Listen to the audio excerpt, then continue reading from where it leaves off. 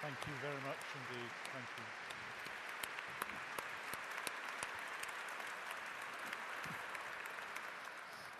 Thank you, Melvin.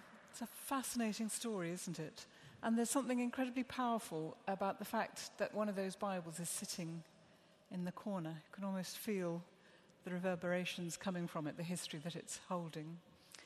I want just very briefly to pick up on two areas and reflect on them.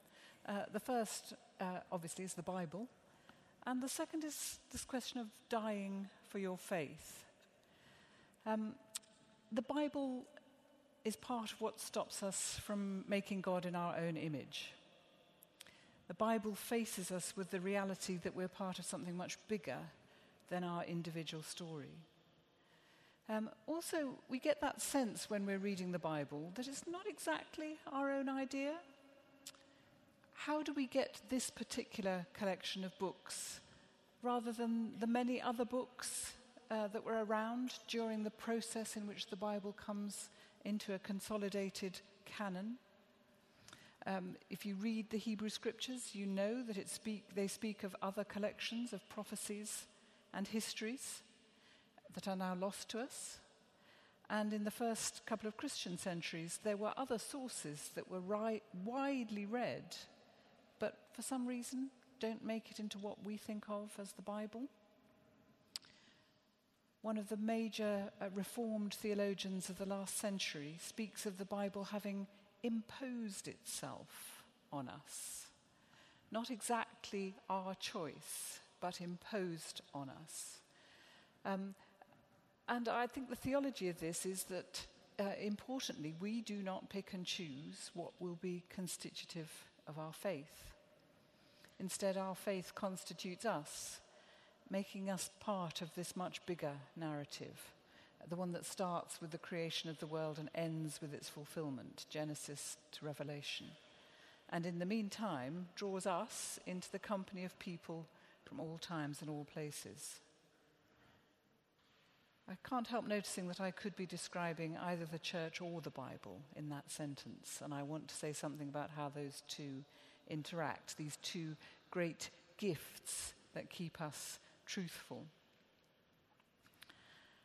One of the things that comes so powerfully out of Melvin's telling of Tyndale's story is that Tyndale and all other translators of the Bible show us something of the sheer attention and love called out by faith. Melvin, I think you mentioned that we don't even know how Tyndale learnt Hebrew. He just seems to have taught it himself, Hebrew, as he sort of rolled around Europe with never a penny to rub together, but somehow learnt enough Hebrew to start translating the Old Testament. That kind of love and attention mean that it matters that the words are right. But I think it also shows us something of the Christian theology of human and divine interaction. The Bible is gift, it comes to us, but it's also ours to work at.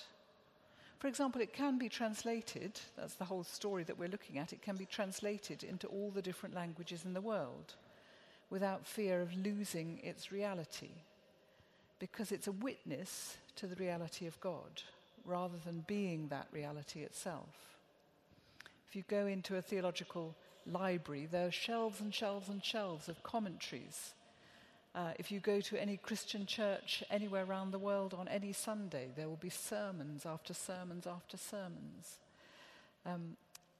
probably with an element of repetition in some of them, dare we say, but also this element of constant newness. As an expositor of the Bible myself, I'm constantly amazed that you can open the same text week after week and find something that you were pretty sure wasn't there last time you looked. There's something new that comes out as each person brings something of themselves to the task of reading and interpreting the Bible. And so the Bible's story gets richer and richer and richer as more and more people are come to be part of that story. We become part of the story that makes us.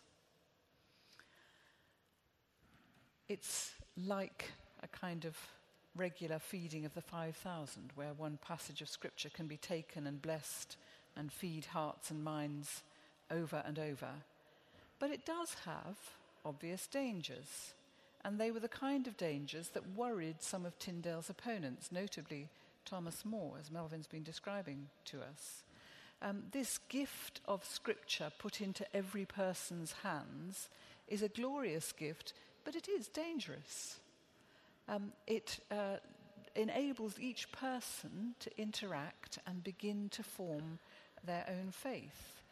It's an unusual attitude to authority and begins definitely to change the understanding of how authority operates in church and in state. But I'm not entirely sure that that's quite what Tyndale and other early translators intended. Tyndale, as Melvin has highlighted for us, puts an enormous amount of emphasis on the congregation. He trusts the authority of the congregation. Tyndale and those early translators who worked so hard to get the Bible into all of our hands probably couldn't imagine the way that we use it now when we sit on our own reading the bits that we like best and deciding for ourselves what it all means. Remember, in Tyndale's day, very few people could read fluently. Printing was in its infancy and hadn't yet spawned the literate world that is part of the legacy of Bible translating and printing. Bible and printing grow a reading world. So Tyndale may well have been imagining faithful people reading Scripture, but he was almost certainly envisaging them doing that together. God's people and God's book in connection. Not the ploughboy out in the field on his own, but the authority of the congregation. Certainly Cranmer, the great architect of English Christianity, assumed that most people would gain access to the life-giving word through liturgy, through hearing it read and expounded in the congregation of the faithful. It's easy to romanticize the Bible as the great tool in the hands of the laity, freeing them from dependence on the clergy to mediate their relationship with God. I certainly, as a layperson myself, have found that an important part of my faith to be able to access Scripture directly. Even when you can't join with the congregation, you can open your Bible and be part of the company of the faithful. But I think that's part of the point, that the Bible, like the church, pulls you into this company of people that are not your own choice, not necessarily your own mindset. The Bible refuses to allow faith to become a club or an individual pastime. Perhaps those of us who are regular Bible users need to ensure that we use it responsibly, honouring those like Tyndale who sacrificed so much to put it into our hands. And that sacrifice is the other thing that I want very briefly to touch on. Was it worth it? Are there things worth dying for? Is being prepared to die for something on a kind of continuous line that might end in being prepared to kill for something? It's hard to overestimate the impact of having the Bible in our own language. But history suggests that it would have happened even if Tyndale had given up when it got dangerous. But the problem is that Tyndale lived that side of history, not this. He had no way of knowing when he started that others would pick up his work, and that even as he went to his death for his endeavours, the Bible in English was becoming acceptable. He could hardly have imagined our world, where the Bible is so readily available in every language and format that mostly we take no notice of it at all. There surely must be things of such value to us and to our world that we can't afford to leave it to chance and hope that all will be well if we don't pay too high a price ourselves. Tyndale believed, and I want to say rightly, that the Bible is too important to be in the hands of only a few, and he was prepared to die for that truth. Would he have killed others to impose it? I don't think he would. Melvyn will know better, having spent so much longer in Tyndale's company. I think that dying for what you believe and killing for what you believe are not much of a muchness. And I think that on the basis of the way of Jesus Christ.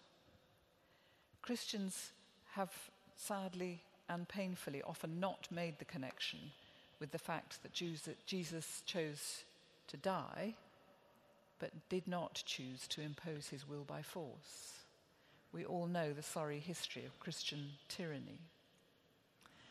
But there is also that profound saying, the blood of the martyrs is the seed of the church. And that's a statement of Christology. It's a statement about Jesus Christ, the truth revealed.